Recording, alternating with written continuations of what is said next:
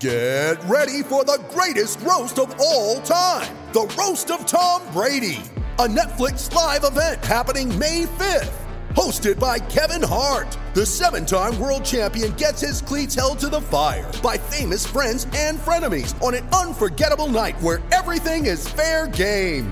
Tune in on May 5th at 5 p.m. Pacific time for the Roast of Tom Brady, live only on Netflix.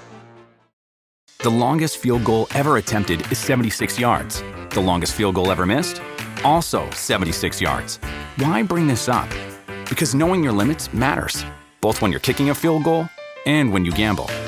Betting more than you're comfortable with is like trying a 70-yard field goal. It probably won't go well. So set a limit when you gamble and stick to it. Want more helpful tips like this? Go to keepitfunohio.com for games, quizzes, and lots of ways to keep your gambling from getting out of hand.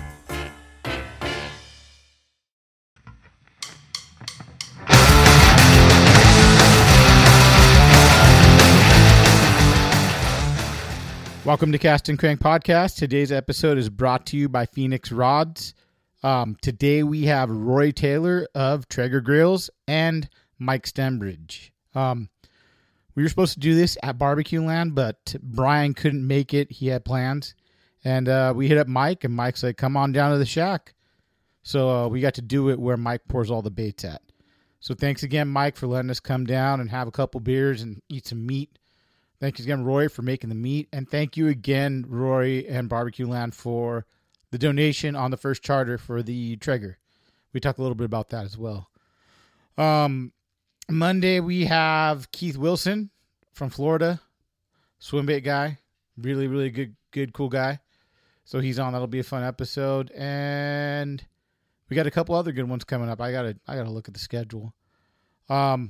Check out the Patreon. This month is 3 depths. First place gets a depths and a rod. Second place depths. Third place depths. Everyone that won the prizes previous, and I'm lagging. I'm really sorry, guys. I'm going on vacation from work next week, so I'll have all of that out. Thanks again for listening. Do me a favor and give us a 5-star review on iTunes and subscribe on YouTube. Sorry about YouTube. Been super busy, so I'm going to get all those episodes up as soon as I can. I think I'm like 4 or 5 behind. So I'm going to try to catch up. And that's about it. Check out the Patreon. Thanks, guys. Oh, there you go. It's perfect. All right. Welcome to Cast and Crank. This is a round 2 with Rory. He's famous for the remark meat farts. Was it beef farts? Yeah, it was. That's right. Beef farts. This was a long time ago. He was our first minute with the guest. We did the whole Traeger thing, and he's a representative of Traeger as well. So he's a big fisherman, and he loves a barbecue. Yep. So I figure on this one we'll catch up with Rory and kind of ask him about. You moved. Yep. So how's the fishing now? No more coastal fishing as much as. I don't know if I should tell everyone where I moved to.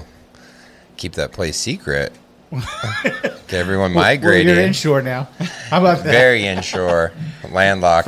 Freshwater fishing now. Yeah, I moved to Utah. Yeah, so it's a different fishery. Oh yeah, it's completely different. Obviously. Yeah. There's ice. There's snow. So you got to get pretty scrappy and resourceful in the wintertime if you want to pull on fish. But spring, summer, fall gets super good. There's also a little bit of bass up there, but nobody really fishes them, which is kind of cool. Yeah. There's a small little tight-knit group that really gets after it. Yeah. A little tournament circuit. So I did a couple of tournaments last year, which was fun. Oh, nice. And, and then obviously tons of trout.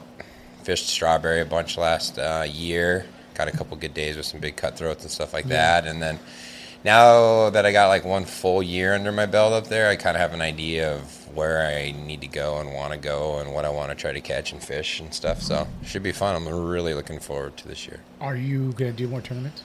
Yeah. Really? We're going to do the whole... So I met this kid, Hunter Lovelace, super cool kid. Kid fishes super hard. It reminds me of all the boys back home. Yeah. And so anyways, him and I fished a couple tournaments, and we had a lot of fun. It was kind of ironic. The first tournament, I didn't catch anything that we could keep. He caught them all. And then ironically, the next tournament, I weighed all of them, and he caught nothing. So That's how it works, we just though. need I to. mean, yeah. If we can just both catch fish on the same day, which that's just a good opportunity. Is there muskie or anything up there, or like? Yeah. Have you gone yet? I think this guy. A lot of people spearfish up there, which is kind of weird. Freshwater. Yeah. Really? Yep. No way. And a guy just speared a 30. I think it was a 36-pound muskie. For muskie. Tiger muskie. They'll shoot anything. Trout, smallmouth. It's kind of not what I'm used to, eat but it. Oh yeah. Yeah. Have you ate muskie and smallmouth or anything like that? I don't eat bass, and I don't like trout. We need this on video. Let me. Mike's here. Oh, there you go, Mike. There you go. Is that good? Down. Perfect. Down. Is that better? Yeah, Better? that's better. Was he in 3? Yeah. Okay, perfect. All right, back on track. You had him over here on the left. Oh, that's why. That's why you couldn't hear anything, Mike. All right. We could hear you, though, if you want to talk.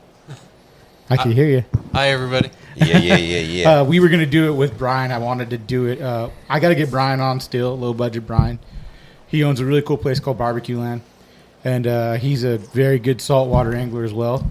So I wanted to get him on. Tournament guy, calico guy, so something I'm really interested in. But his son came down, so he couldn't make it. So we'll do another one where we're going to go there and do some cool stuff. But back to Roy. Trout, are you throwing mini jigs and stuff? I'm trying to get into fly fishing. Really? It's super hard. Like, it's hard. Do you have a guy up there that shows you how to do fly fishing? Yeah, a ton of people I work with are really good fly fishermen. Okay. And so I got enough intel and stuff. The problem is that it's just hard. I mean, that line is tiny. My fingers are fat. The weather is cold. Shooting and stuff? Have you tried to, like, shoot and do all the... No. So it's fun. I love it. But it's Yeah. just like, I really just fly fish when I go with guys who know what they're doing. Yeah. But when I've been fishing for trout, really when the weather's good, I just fish bass while I'm up there, Yeah. But in the fall, those big cutthroat, you're just tube jigs, Castmasters, all the standard trout stuff. It's not really like, you don't have to get too crazy and creative with those things. How was, we were talking about how is your fishing everywhere you go doing? Oh. Yeah. Yeah, so that happened. I'm trying to think when that started. So what happened was the way this started was I went to, Tennessee for work. And when it was pouring rain, we pulled up to the hotel, and behind the hotel there's this massive pond. And I asked the lady jokingly, I'm like, "Oh, is there fish in that pond? Do they fish?" She's like, "No, it's just a field. It's flooded." And I was like, "Oh, okay." And then we went to dinner, and I'm like, went to dinner right next to a Bass Pro Shop, and I'm looking on my phone. I'm like, "Holy smokes! There's lakes and ponds everywhere in Tennessee, right?" And we had a 3-hour gap in our schedule the next day, and so I'm like, dude, screw this. I'm gonna go buy like a cheap little travel rod and a couple things and see what I can figure out. So, anyways. Go buy like a $20 telescoping Shakespeare rod, preloaded with probably the world's worst 6-pound test. And I bought like all the cheapest stuff, like, the Bass Pro brand, everything. And I went to a couple of ponds, nothing really happened. I ended up catching a crappie, and then I hooked a small bass, and fish were kind of surfacing, like rising, coming to the surface, doing their thing. But this is what was nuts. This was enlightening to me, was 2 bald eagles showed up and perched on these massive trees around the pond. Nothing. They didn't show up. They didn't come to the surface. There wasn't a bite. They knew those freaking birds were there. It was unbelievable. That's crazy. Yeah, so anyways, bailed. Woke up the next morning. We had another hour. It was pouring rain. I'm like, I'm not going to go. And I laid there. I'm like, I bought a fishing license. I bought all this stuff. I have to go, right? So I go back to the same spot, to this pond. And there's 2 ponds. Smaller pond about the size of like a cul-de-sac, and then a bigger one. Caught another little crappie, whatever. And then I hear fish behind me just like kind of going berserk. And I ended up just like tossing in. I was just fishing a drop shot, just a little worm, dropped it in. First cast, got a little one. I'm like, all right, stoked. Hearing them, switched to a little underspin. It was lights out. Damn. It was like 45 minutes. I probably caught like 15 fish. Dude, the biggest one was probably easily like close to 5 pounds. Damn. Pouring rain, freezing cold, soaked to the bone. And you're so stoked. You're like, yeah, and I was like, boom, all right, this is rad. So then I started traveling with the telescoping rod and stuff. Which one do you use? Now, I'll get to that, how I got to that point. Yeah. So I was going to Michigan, and it was in the summertime, and it doesn't get dark till like 9:30, 10 o'clock there, right? And we had a pretty busy day work-wise, so I didn't even think to bring anything. But we finished up a little bit earlier than anticipated, a couple hours before dinner. I'm like, oh, dude, there's water everywhere in Michigan. They call it like the land of lakes or whatever. And so I got on the telephone machine, and I was like, all right. I was like, Bass Pro Shop? No, they probably won't be able to give me much intel. And there was one store called like Michigan Outdoorsman. I'm like, oh, that makes sense, right? It was like way out in the middle of nowhere. I drive out there, and it was like they converted a 7-Eleven or a Circle K from like 74 and turned it into like an outdoor shop. And then what was nuts was they had these swim bait rods in like literally a 5-gallon bucket. They were like $130. And then in the case, they had $15 pink Shakespeare reels in their glass. I'm like, you got the $130 rods by the front door and the $15 reels in the case. I'm like, and then they had like this, like, it was like they bought all the tackle from Walmart and then put it in their store. Yeah. And then it was like they had like this like Pepsi refrigerator that was like half straight Mountain Dew and Pepsi, nothing else, and then bait. And then this dude was like Army vet hat, big old beard, glasses, and he had a clip-on light, and it's like 3 in the afternoon, or like what is like 6 in the afternoon, clip-on light on his thing, you know, zero facial expression. People would come in, and then like they would do something, and then they would leave. I'm like, this must be like a front for something. Like, this is bizarre. So I'm asking the guy, I'm like, hey, this is my deal. I'm in from California. I want to go, you know, just want to catch a fish. Like, can you point me in the right direction? And he's giving me all the normal stuff. Oh, go down to the lake and go down to the wreck, this place and that. And I'm like, no, man. Like, you and your buddies just got off work. You're going to have a couple beers. You want to catch a fish. Like, where are you going? He's like, oh, man. You like hemming and hawing. So I'm like, he's like, okay. Do you know where so-and-so road is? I'm like, no, I just told you I'm from California. Like, I don't even know how I got here. So he's explaining to me where it's at, and I find it on Google Maps, and it's a triangle pond on this field, on like a big old like farm pond. He's like, yeah. He's like, there's fish in there. I go, cool. I go, how do you know there's fish in there? He goes, well, for the last 15 years, me and my buddies, after they have a bass tournament, we go down, and after the weigh-in, we catch all the fish, and we've been throwing them in there for 15 years.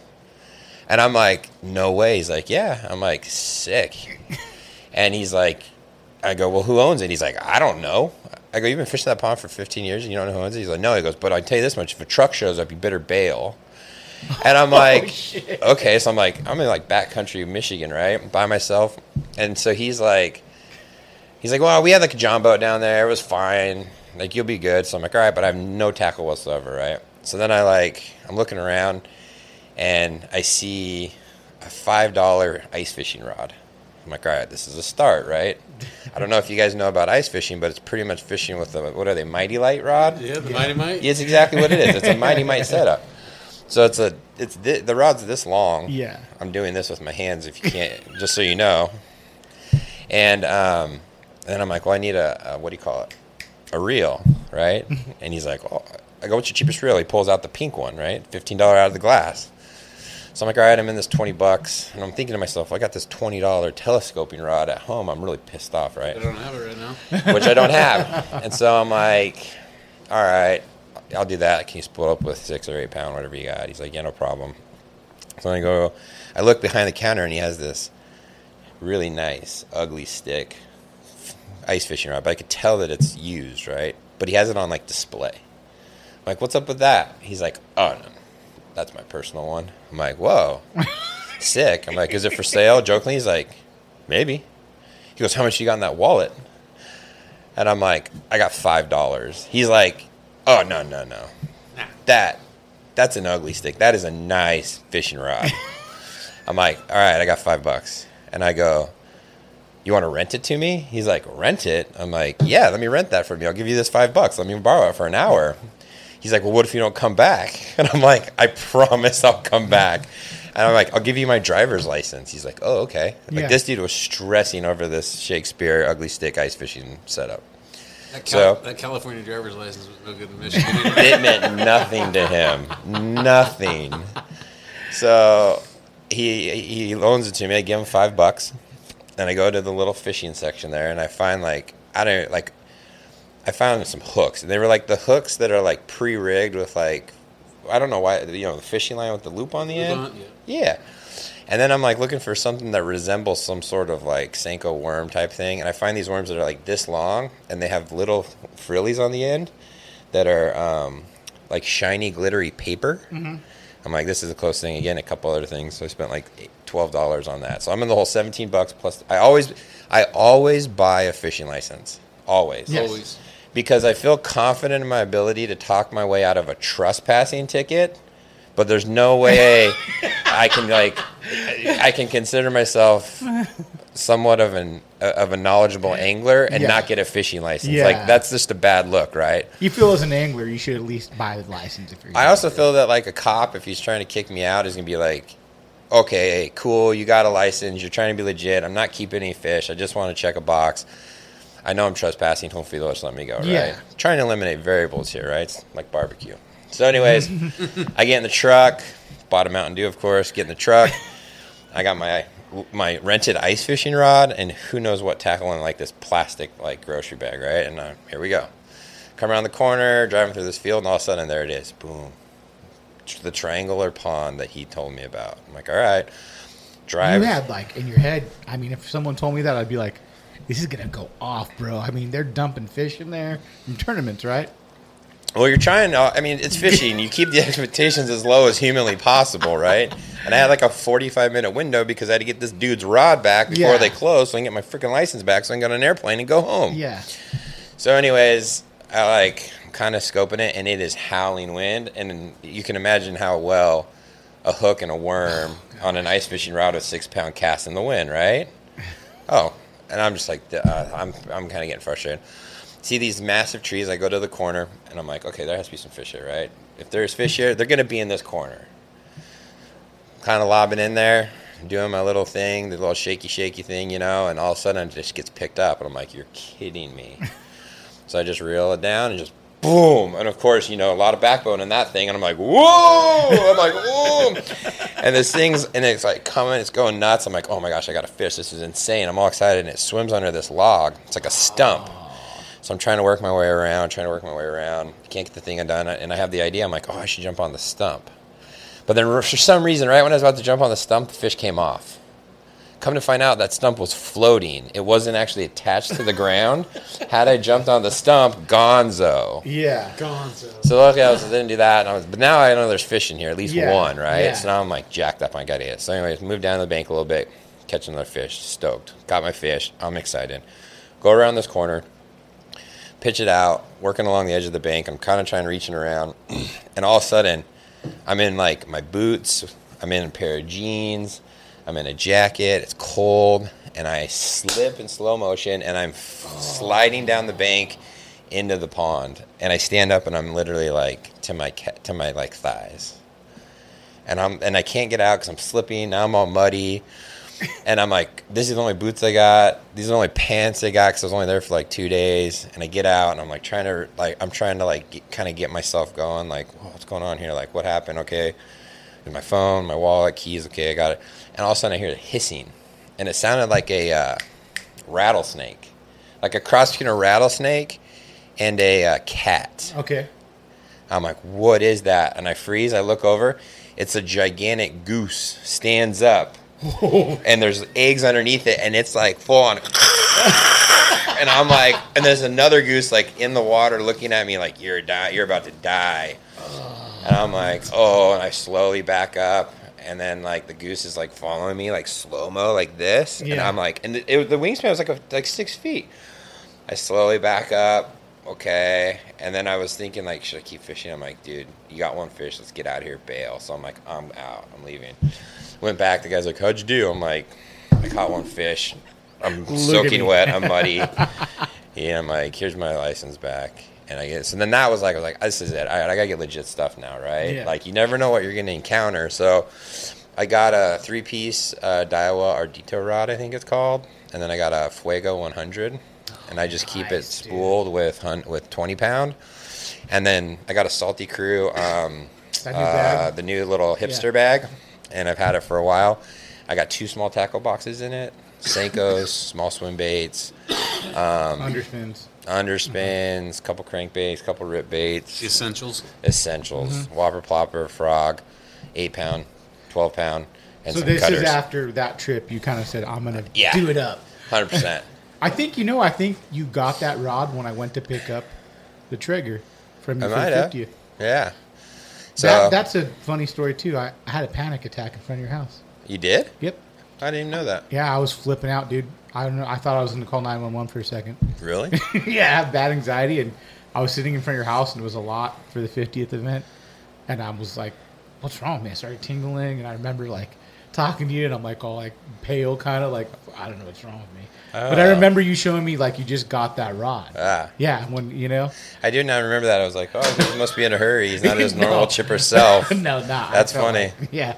But I remember you talking about, oh, yeah, I just got You should have this. told me. You could have taken a nap or something. Nah, I just wrote it out. All right.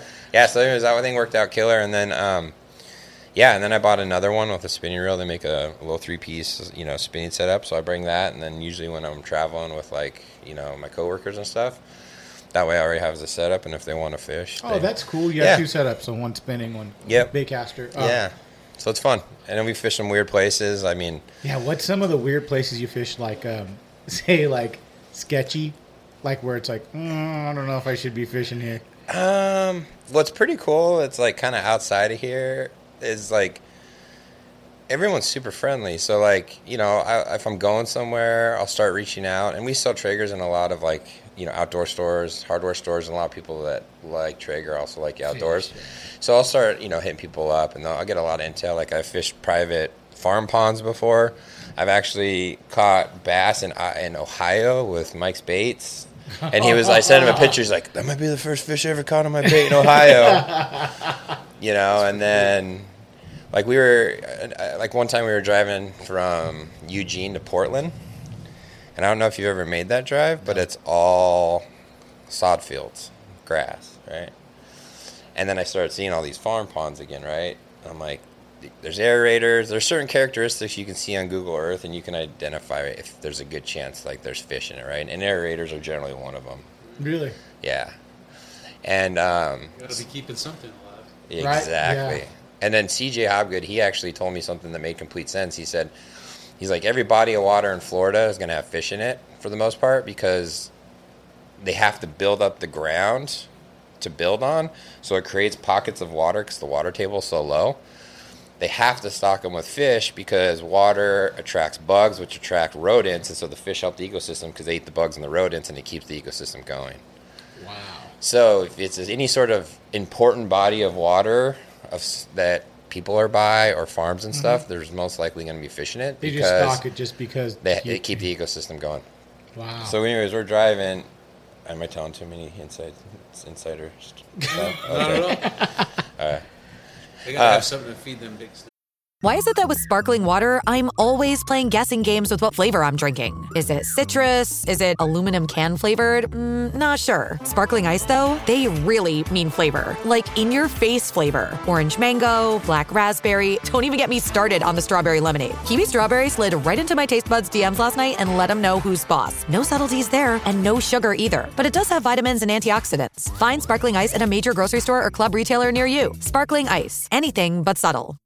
With threats to our nation waiting around every corner, adaptability is more important than ever. When conditions change without notice, quick strategic thinking is crucial. And with obstacles consistently impending, determination is essential in overcoming them. It's this willingness, decisiveness, and resilience that sets Marines apart. With our fighting spirit, we don't just fight battles, we win them. Marines are the constant our nation counts on to fight the unknown. And through adaptable problem solving, we do just that. Learn more at marines.com. Yeah. Right. There's big snakes. Oh, I did fall in one, and the kid's like, I think there's a water moccasin. That was in Florida, too. Oh, that's scary. Yeah, it was super. Or afterwards, I was into my deep, anyways, he's like, oh, man, there's a bunch of water moccasins and alligators in here. I'm like, should have told me that before I got in the water, man. But, so we're driving back, and I'm looking on Google Earth, and I see this gigantic, long body of water that's shaped like a bone, right? 2 big like cul-de-sacs on the end and 1 long skinny one. And I'm like, that's a water ski pond, private water ski pond. There has to be fish in there, right? So I told the rep I was with, I was like, hey, can we pull over? He's like, yeah, let's do it. So we pull over, and there's guys doing hot laps in there. So I walk over there, introduce myself, say, hey, this is what I'm doing. We just got done with work. I'd like to catch a fish in Oregon. I have an itching suspicion you got fish in this pond. I go, can I try to catch one? The guy's like, yeah, we catch these little bass while we're waiting our turn. I heard him over there in the Tules, splashing around. He's like, yeah, you're not going to eat them, right? I'm like, no, I'm not going to eat them. Just want to catch them and go. I got about 40 minutes. He's like, yeah, no problem. Have fun. I was like, stoked, thanks. So I'm like, all right, this is cool. So I heard, I heard him in the Tules when I was talking to the guy. First cast, picks it up. I'm like, oh, all right, we got fish here. This is epic. Don't hook it. Walk around the backside of this little patch of Tules, pitch the Senko back into the Tules again, pull it out. Second cast, got a fish in Oregon in a private pond. Start working my way down. There's absolute toads in this pond. Really? Solid ones. And the dude was watching, and I could see from across the pond, his eyes are this big. It's like, man, I didn't know there was fish this big in here. I'm like, you're sitting on a green bass gold mine. And he was super cool, and I gave him a bunch of tackle, what I was using and stuff. And yeah, so how's Florida? Fishing Florida, because there's so much. Well, first of all, I didn't fish Florida. We'd get done with work, and then I'd go find the little ponds. Yeah. I mean, is it cool? Pretty wide open. Oh yeah, I mean, compared to here, because we're in California, you know how hard it is. Yeah, you go to Santee or something like that, you're gonna work for the fish. But I'm saying you go to Florida, it's damn, the whole southeast area is pretty wild. Mm-hmm. My wife and I went to South Carolina, mm-hmm. and there's a pond in front of the hotel, and sure enough, there's fish in it. Almost anywhere you stop. And so what's weird is they're not, I don't know, everyone's super cool, and so like I said, we would just be oh, look on Google Maps, oh, we can walk from the hotel to this pond, let's go walk over there. Sometimes you catch fish, sometimes you don't. Yeah. Right? But Florida's really cool, it's beautiful. I said, we were supposed to go down and try to fish some peacock. But fortunately, the trip got canceled because of COVID. COVID, right? Yeah. Yeah. So let's jump into the Traeger portion. We're talking a lot of fishing. Yeah. And I want to do some barbecue stuff. So give your background about Traeger a little bit so that people know what you kind of do for Traeger. So I've worked with Traeger in the Southwest United States for about over 6 years. Okay. So I work, outside sales representative. I work with our retailers, mm-hmm. Ace Hardwares, Barbecue Land, stuff like that. And yeah, we help them. We merchandise, all that stuff. Did you have you barbecued your whole life, like fishing, where you really like it? Barbecue was always a part to an extent, but it was very casual. Fire up the grill and overcook a steak. Yeah. With the family on Sundays, and a lot of hamburgers and hot dogs. And then, like we talked about last time, I lived in Brazil for 2 years. Yeah. And living down there, people were cooking on fire and cooking entire meals, and that kind of opened my eyes. And then, during that time, the dollar to the real, which is their currency, was 7 to 1. So we could go to nice steakhouses for $6, So then all of a sudden you're eating all these meats, exotic meats, and they're cooking them only on fire with salt. Yeah, and they were so good. So it just kind of opened my eyes to what's something possible. Different. Yeah. And then obviously in college, we'd get pumped every once in a while because we'd find this clearance steaks, and we'd buy them for $2 and do our best. And then a good friend of mine, we started cooking a lot together, and then next thing you know, I had an opportunity to apply for the job, and I was beyond fortunate enough to get it, and here we are 6.5 years later. Damn. So I guess let's start with meat. Yeah. Because I feel like now that I have a Traeger, before you came over, we kind of started, and I got one for Father's Day, and I cook on it all the time now. Yeah. I'm a big Traeger. Mike, everyone. We got food going right now. I mean, I chicken feel thighs and ribeyes. And I'm going to say, I got to say probably 10 to 15% of the people listening to this podcast probably have a Traeger. I'm not joking. Because everyone just has, everyone loves them, dude. Everybody. Either it's a small Ranger or a bigger one, I just think in general, it's just part of what we do, right? And it's not necessarily that we're, catching fish and keeping it. Most of the people that are listening to this are fishing bass, calico bass and stuff, and you're not keeping those fish anyways, right? Mm-hmm. But you want to cook, you want to eat good food. I mean, like, how many times have we've come over here to the shack and we've cooked and hung out and poured baits and, you know, heard crazy stories from Mike. Like, it's just, that's just, you know, that's it's just part what of the it brings fun. everyone together. And the big thing is too, that I hated barbecue before I had the Traeger. I fucking hated it. I would never do it. And now I'm like, hey, I put it on, you know, I learned how, like, I cook a pork butt, you know, Yeah. do the whole thing. People think, like, how do you know how to barbecue like this? I'm like, just got it, you know, like, You got it. You know, I'm like, dude, it makes it so easy. Yeah. Like, if you just follow instructions, you got the app. Like, I'm like, it's pretty good. You know? And again, like, I think it's so easy, it's hard, right? It's hard to screw it up. It Yeah, is, but right. it's also so easy. Like people, like, you get it, and you're all excited, and you're like stressing out that you're gonna like ruin it, right? Or you're gonna mess I something don't up. think you could. It's hard to, Yes. right? Like, Mine caught on fire, dude. user error. Yep, it was because you know why? I didn't clean out the grease trap. Oh, you gotta clean that grease and guess out. what happened? And the auger, Yeah. I had a lot of shit around the thing. I didn't vacuum You gotta up. vacuum that ass So out. I'm like I'm going, hey, why does it say 800 degrees on my phone?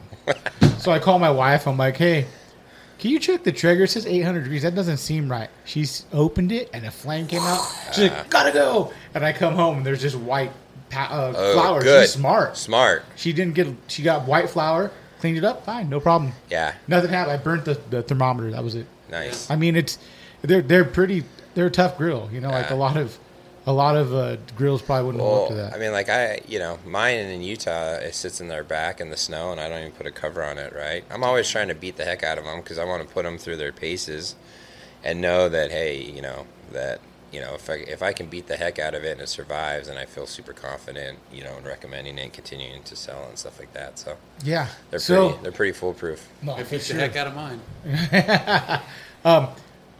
How much does it matter the cut of meat when you're buying? With a Traeger? Yes, like, you know, do you think like, man, I got to spend like I want to get into that aged beef stuff too because I've seen it's getting popular, like the aged meats. But I mean, say you're just gonna cook for a family, like, and you're gonna get it like a I don't know, like a pork butt. You can go to Walmart and buy a pork butt and it'll be fine. Yeah. Right.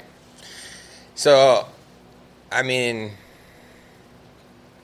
personally, it doesn't matter. No. No. Like, so for example, like, you know, I mean, I was doing an event at an Ace Hardware in a really nice part of San Diego. And before I went, I just went to Smart and Final and just bought all my meat and everything. And I just bought, like, their basic whatever ribeyes and New Yorks and stuff. And this guy came up, and super nice guy driving a really nice car, and we're wrapping out, and his wife's in there shopping, and then I go, I'm about to pull off this New York. You want to try some? He's like, yeah, I'd love to try some. So I give him some. He's like, oh my gosh, this is insane. This is the juiciest steak I've ever had, and he's just going off on it. And next door was a really kind of ritzy, what do you call it, like supermarket. They sold like Wagyu and like super high-end, expensive dry-aged prime and all this other stuff. He's like, what meat was this? Did you buy this next door? And he's like, oh, I'm going to buy some for this weekend. This is amazing. And I'm like, no, man, I bought that from like, it was on sale at Smart and Final. He's like, what? He's like, no, I don't believe you. And I pulled it out and showed him the other ones in the cellophane wrapper. He's like, I cannot believe how good that turned out. I go, it's not the meat, it's the grill, you know. And then I explained to him how to reverse sear it, taught him how to do it. And he bought a grill and went home. And yeah, he's came back later that night. I just did one. It was amazing. Oh my gosh, I need to get more pellets. I need to get more rubs. So it's more of like prep, if anything, prepping the meat. Kind of, you know, you could have a crappier cut of meat, but you can prep that meat to kind of taste 100%. And so, like, what you need to really do is you need to pay attention. Like, the thing that people always ask is, like, someone will call me, be like, oh, I want to cook a pork butt. How long is it going to take and at what temp, right? You can't really explain to somebody. It's not a time thing, right? Everything's going to take different amount of times. There's ways you can cook it fast. There's ways you can cook it slow. But you need to understand the feel of it, right? Because once you understand the feel of it and you know what you're looking for, and you're looking for the tenderness, you're looking for how the thermometer goes into the meat, you're looking for how it looks, for how it feels, you can then figure out what it is that you want, and it doesn't matter the piece of meat. Mm-hmm. As long as you know what you're looking for and you get there, you're going to cook a fantastic piece of meat. Yeah. Right? Now, if you get a really high-end, expensive piece of meat, is it going to taste amazing? Absolutely, right? Because, again, there's going to be higher fat content. It's going to cook differently. It's going to render differently. There's going to be different flavor and stuff to it. But if you want to get a good, solid piece of, like, pork butt, just cook a lot of them, and then practice, right? It's just like anything with fishing. Like, it's you go out. It's like, I'll never forget, like, a good friend of mine was like, told me he cast left-handed, right-handed. So I was like, oh, man, I'm never going to cast left-handed. So one day we were sitting out there fishing. We were on the pick, soaking bait, and I sat on the bow, and I casted left-handed all day long, right? I just put the time in to learn how to do it and get the feel, so I got the thumb control on my left thumb and my right thumb. It was just practice. I literally stood out there for 6-7 hours just casting left-handed, right? So it's the same thing. Get a bunch cheap pork butts, make them, give them to your neighbors, give them to your friends. You can get pork butts on sale for 99 cents a pound, that's crazy. Right? Yeah. The other thing, too, when it comes to pork, since you brought that one up, is I always try to get bone-in pork. It just cooks differently. It cooks better. You think the bone helps it kind of cook in the middle or something? I don't know what it is. I just have had much better success with a bone-in pork butt than I have with a boneless. Yeah. And then the other thing you can do, too, is most people that probably listen to your podcast, especially if they're keeping fish, have vacuum sealers. Yeah. So we cook pork butts at my house, and then we vacuum seal them in like 1-2 pound sizes, and we freeze them.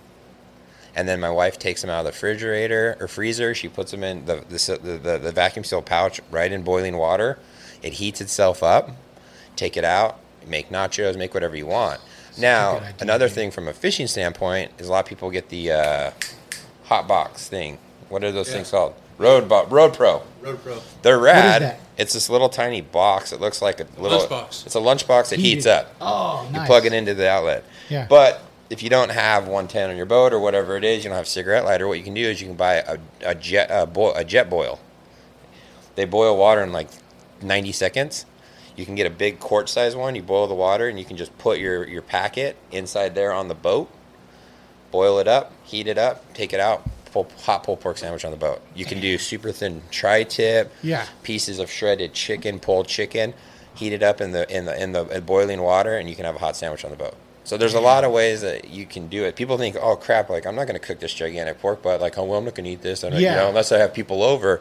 When you can really buy meat that's on sale for cheap, vacuum seal it, freeze it, or even like if like I'll go when they have like Mike and actually when I lived down here, me, Mike, and Brian, we used to text each other every time we'd find meat on sale.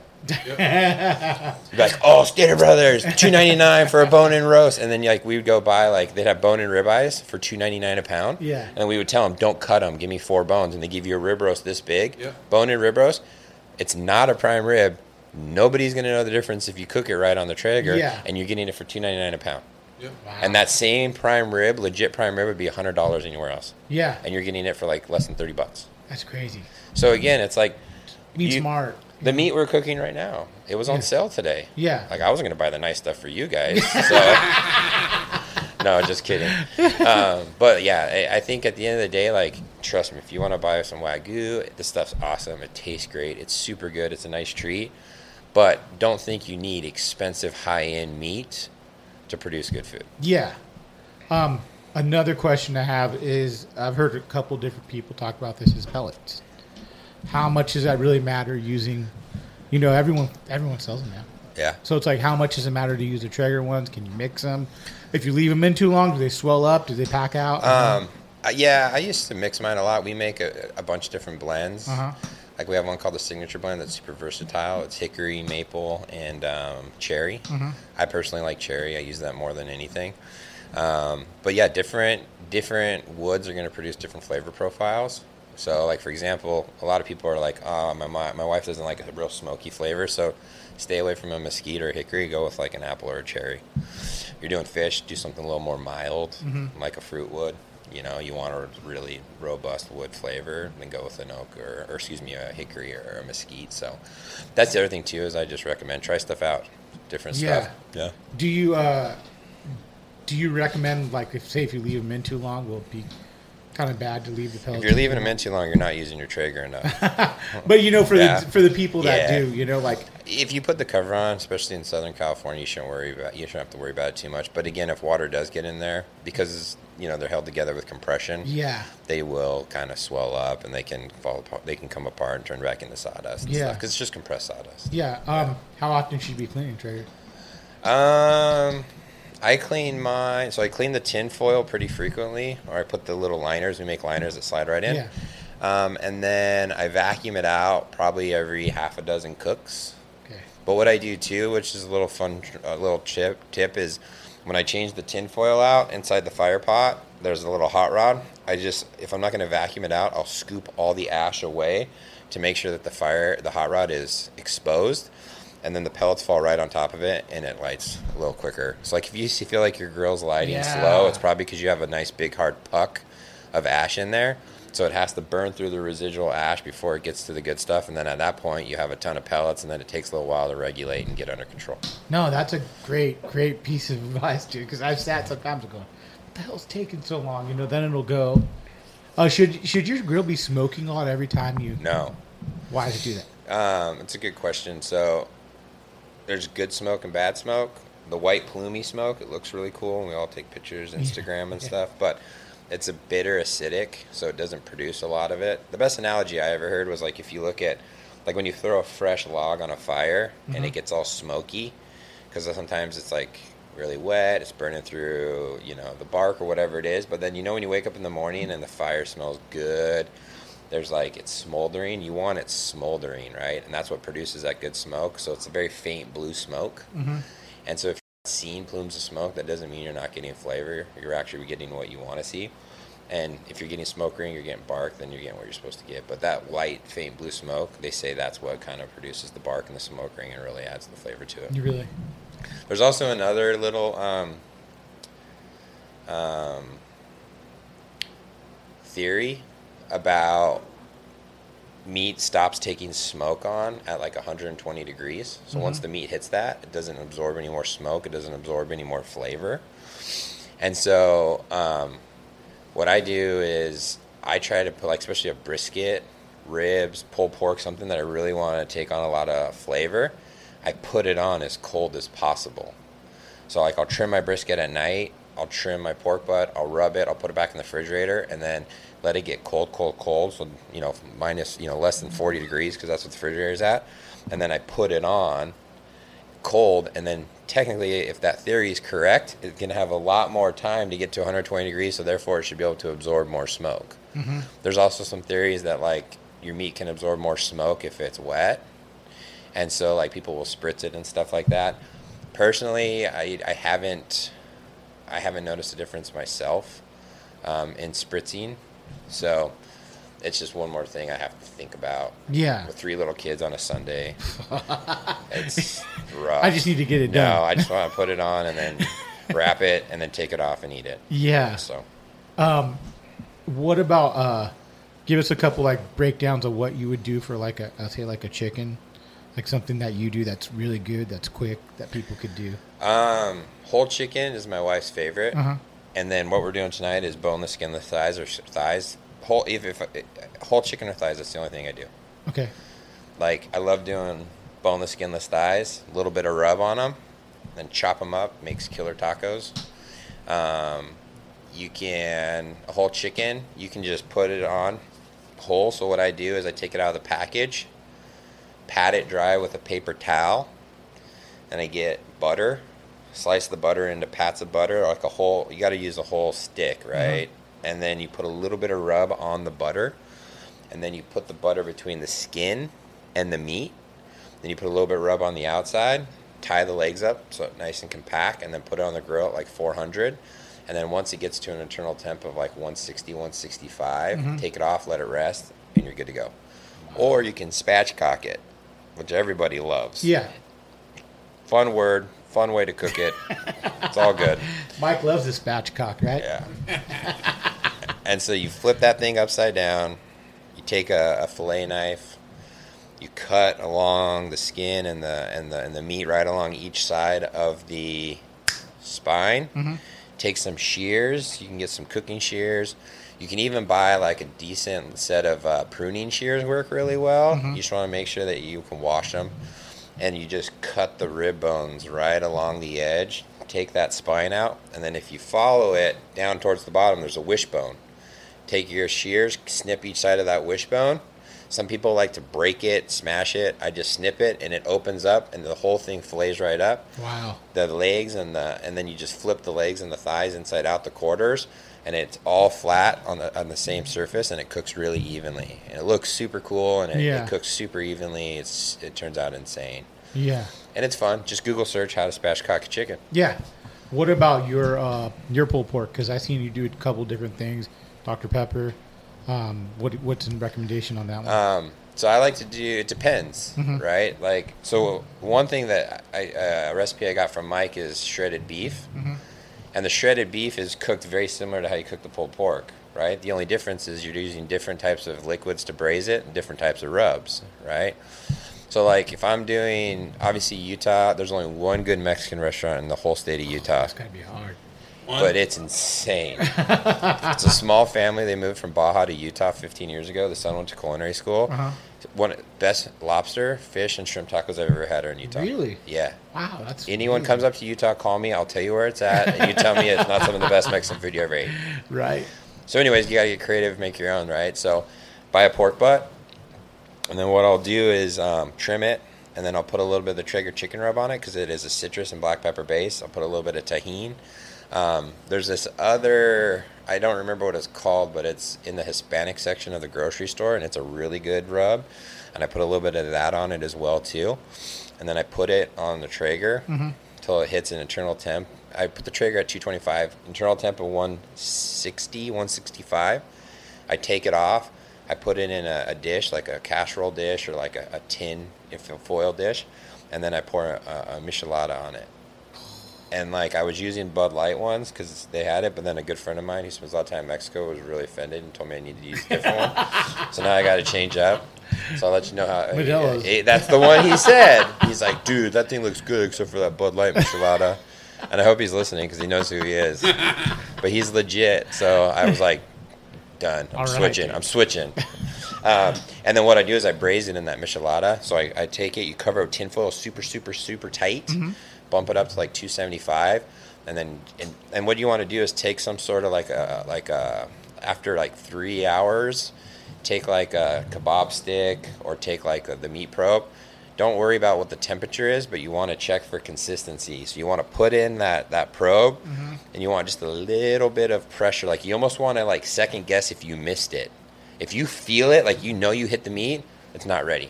Okay. You want to put it in there and be like, am I? Yeah. Okay, cool.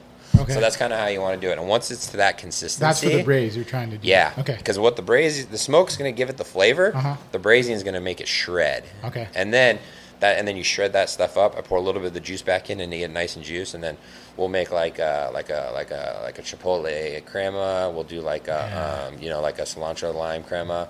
Make a bunch of fresh pico, guacamole. Yeah. And just make tacos. And it's insane. And you do vegetables on there, too. That's another cool thing. There's a couple of people that... I don't do vegetables. I've seen you do it at my house. I was at your house. He did it. Your house. You did them. I did your vegetables at your house. He did some cool stuff with vegetables. No, we do vegetables a little bit. Yeah. Yeah. Hold on, let me go back to the pulled stuff. I'm sorry. Let's talk about the meats. Because I want to have Mike talk about his shredded beef. Talk about your shredded beef, Mike. Come on, get on the mic, Mike. Mike. Shredded beef shredded beef is a really good recipe on the Traeger. What do you do? Well, I stumbled upon it. I was putting together a bunch of different recipes, and I just went for a little bit of everything that I thought would work. And it freaking worked amazing. So you kind of made it your own. Yeah, I was trying to. My wife wasn't sold on this Traeger thing. But I knew the shredded beef was going to get her if I could do it right. So I kind of picked a bunch of things together and put it together. I ended up using a pumpkin spice, like a pumpkin ale beer to braise mine in. No way. Yeah, and it was perfect because it picked up a lot of good flavor in that thing. And you do a lot of Traeger cooking too, as well. Yeah, probably twice at least. Yeah, 3 times a week if I can pull it off. Ah, that's nice. A lot of Sunday mornings. Right. Bacon, sausage. Gosh, dude. Some French toast type stuff. Yeah, there's some cool things you can do on them. Since Mike's being so humble about his shredded beef, I'm going to talk about Yeah. it. Go ahead. So, he does the exact same thing. What kind of beef do you like to use? I like to use a chuck roast. I like to use chuck roast too. Yeah. Okay. Super cheap. A lot of times my local grocer has them 2 for $1 once they're about to expire. Buy them, vacuum seal them, freeze them. I got 6 of them in my freezer right now. Yeah. Okay. And Simple then cut, easy super to work with. Yep. I like to cut all the kind of thick fat off of it, like the waxy thick stuff. And if you guys want to look, we have it on YouTube. You could watch him talking about what he's cutting off from that minute with the guest. Or you can just reach out to me, no joke. Like, I tell everyone this. Shoot me a message on Instagram. Any questions you have about recipes. Most of these recipes are already typed up anyways. Yeah. I can just copy paste them and send them to you. Like, totally want to make sure, we'll share it. Yeah. No secrets. No secrets. It's not fishing. Almost. So you'll pack those up, put them in the freezer. Yeah, See, freeze them, pull them out the night This is before. a great point, something to say right now with this whole COVID shit, because for a minute you couldn't get any meat. So what I did was, if you I go had back, it all. Yeah, Mike caught it all. Every chuck roast in Southern California is in Mike's freezer. But like, if you go back, like the first week of COVID, I was like, oh, okay, I'm gonna buy the cheap. So I went to the grocery store. They had nothing. But what was funny was they had picnic roasts. If you know what a picnic roast is, it's a pork leg, where a pork butt or a pork shoulder is the shoulder part. So the bone in a pork butt is actually the shoulder blade. The pork butt it literally has the joint and everything. They cut the hoof off and they cut it right below, and it has all the skin on it. That was the only meat that was left at my local grocery store during COVID, because Damn. nobody knew how to cook them. Yeah. So I bought like 6 of them, and they were dirt cheap, 98 cents a pound or something like Yeah. that. So I bought them all, bought a bunch of them, put them in the freezer, and I did a thing where I was like, okay, I'm going to do this for as cheap as humanly possible and see how many meals I can get out of it in a week. I think, and I only used rub spices that I had on hand. I didn't buy anything extra. I made rub, some sugar, some of this, some of that, and then cooked it. We did pulled pork sandwiches that night, and then we froze it. And what we did is we did nachos one night, and then one of the best things with leftover pulled pork is make a bowl of top ramen, crack an egg in it, put a bunch of cold pulled pork in it, and it boils. It heats it up. Put a little bit of hot sauce. Put a little bit of green onion or a little bit of cilantro. It is the best freaking meal. Oh my god. Best meal ever. So good. So again, I did the calculation. I did like this whole week's worth of meal for like $21 For what you bought in meat. with just that Oh my meat. God. A meat that nobody bought because nobody knew what to do with it. That's you just thinking out of the box sometimes, Yeah. you know? And again, like Fred turned me on to duck, Yeah. right? Like, he braises it, we cook it, we slather it in like Frank's Red Hot and butter, and it's insane. Oh, that sounds so good. People who hunt, like, they're always like, I don't know what to do with all this meat, so they end up making jerky. Yeah. Or ground it, right? Yeah. So it's like, no, dude, take those big chunks of meat and just smoke them and braise them and shred them and make anything you want out of them. Shredded, right? yeah. So again, braising that meat, breaking down, shredding it, it's so versatile. And Tacos, then nachos, enchiladas. So let's go back to Mike's sandwiches. recipe. oh yeah. So you take the pork. You tell him, Mike, come on, pal. It's not the healthiest, That's why it's so freaking but good. it does come out good. Yeah. Well, I'm gonna go check on the meat while he's All right. talking. all right. I take the chuck roast and I put some olive oil on it. I like to use the Traeger Blackened Saskatchewan. Mm-hmm. That rub is Your phenomenal. go-to. That's the go-to. All right. I lay it on pretty thick, so it's got some pretty good spice to it. And then smoke it for 3 hours. And then I pull that thing off and I braise it in that pumpkin. I almost always pick a flavored beer. Almost always. Try to pick up some extra flavor off of it. Yeah. And then a healthy bed of onions. And I'll probably use 2 to 3 sticks of butter. Heart stopper, bro. Heart stopper. Yeah, I put that on there to break down whatever else left in there to break that down. And I'll run that in there for another 2 hours, 2+. Okay. And then when I wrap that thing up tight for another hour, Once I get that thing off, you can't even get it out of the. I can't get it out of the bin. It won't come out of the bin anymore. So I try to do 6 hours, but it almost always goes with 7 because I'll try to cheat a little bit. Cause you don't need to do 3 hours smoke, but it adds a lot of flavor. If you I like do that cook starting in the morning. So I'll have that meat in the refrigerator. Yeah. I think that's the biggest thing is to understand with that temperature of your meat when you put it in. That's a big tip right now. I mean, everyone's doing it. That's going to change your time of cook. That's going to change a lot of things that you're doing. If you want to do it right. I mean, you can't screw it up, but if you want to do it right, the temperature. You can't screw it up, but you can definitely make it better. Absolutely. There you go. Yeah.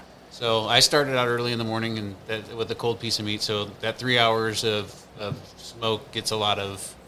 And I like to use the cherry on the beef. So I love the cherry on the beef. That first smoke ring that I got, I mean, I looked at that thing and I thought, oh my God, because to start, I struggled with the regular barbecue to begin with. It was not.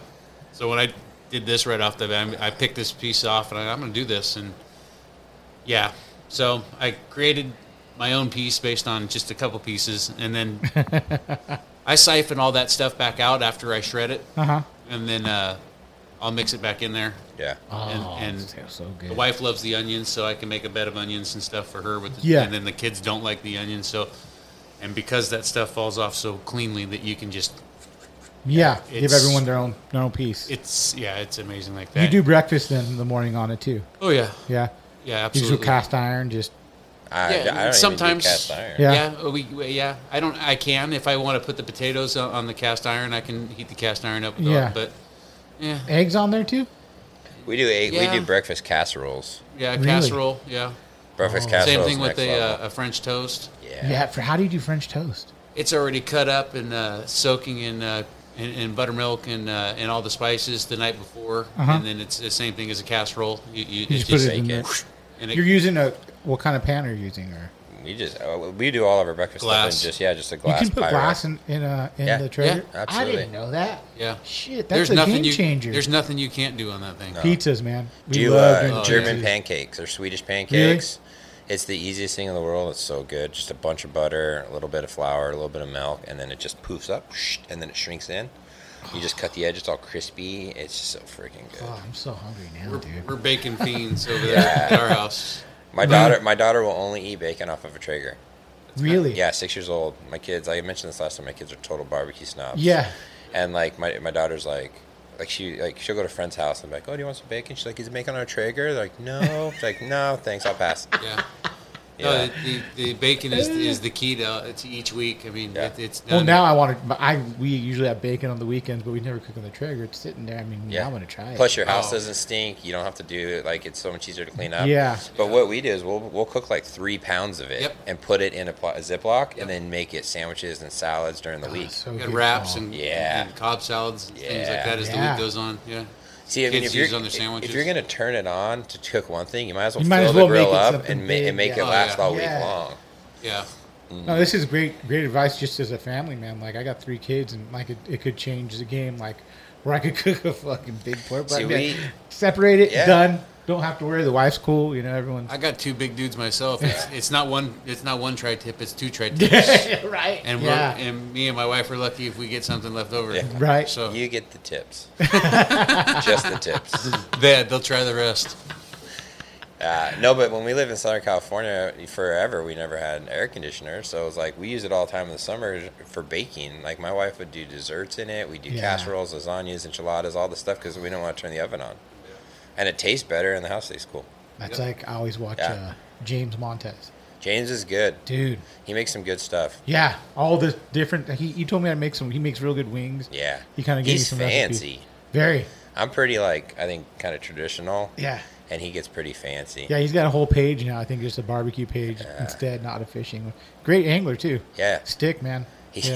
Like he only fishes Paris, and he's also like the only person I see out of Paris with catching big fish all the time. Yeah. He has something figured out. Yeah, he's a cool guy, man. Yeah. But well, thanks for coming back on, Roy. Yeah. Are we done? Yeah. You want to talk about any more meats before we go? I do. If you want to talk about them. I got What do you nowhere think to about be. the aged stuff? Like, is it hype? No. Love it. No. I mean, it's delicious. It's Yeah. super Snake Rivers. robust. Snake River Farm Wild Goose stuff, super good. There's actually, there's a lot of different ways that people are finishing meats. That's a big thing right now. So how's the cattle finished? Okay. Right? So it's grain-fed, it's grass-fed. They finish it off with this, finish off with that. So, do some research and figure it out. So if you find a piece of meat that you really like, find out where they got it from. Do some research, find out how they prepared that cattle. And right? people are starting to age their own meats as well. You heard that? Yeah.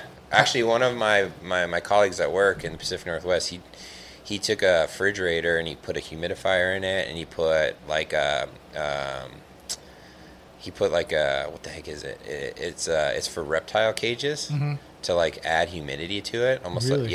like a humidor. Oh, And so okay. he's dry aging a bunch right now. He's going to do like a 30 or 60 day dry age, and so we're going to get together for a work thing, and he's going to bring a big chunk for us to cook. So, yeah, So what do you I'd do? love You to dry get into age it. and then you cook it? There's a couple different ways to dry age it. The trick with dry aging, from what little research I've done, don't quote me on this, is the problem is you got to keep it at a consistent temperature for those 30 days, and you got to keep it dry.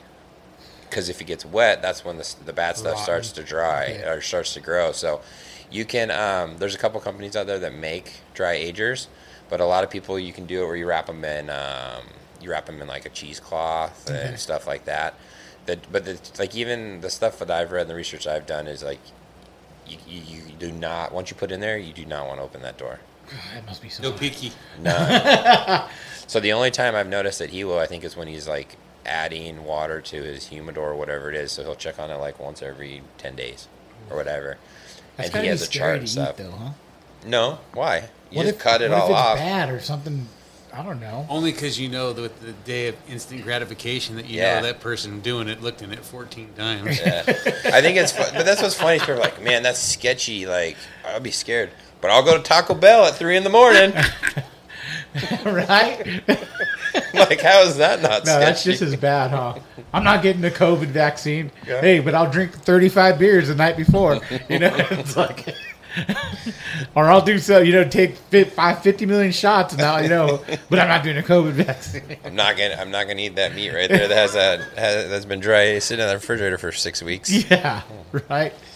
No, but just have fun, reach out, experiment, try stuff, share recipes. Like, that's Yeah. the best part about it. And that's a big. I think a lot of guys have got Traegers lately, and I've seen guys doing recipes or on Instagram. Good old Bobby Big Dick, huh? Pulled it off. Dude. Shocker.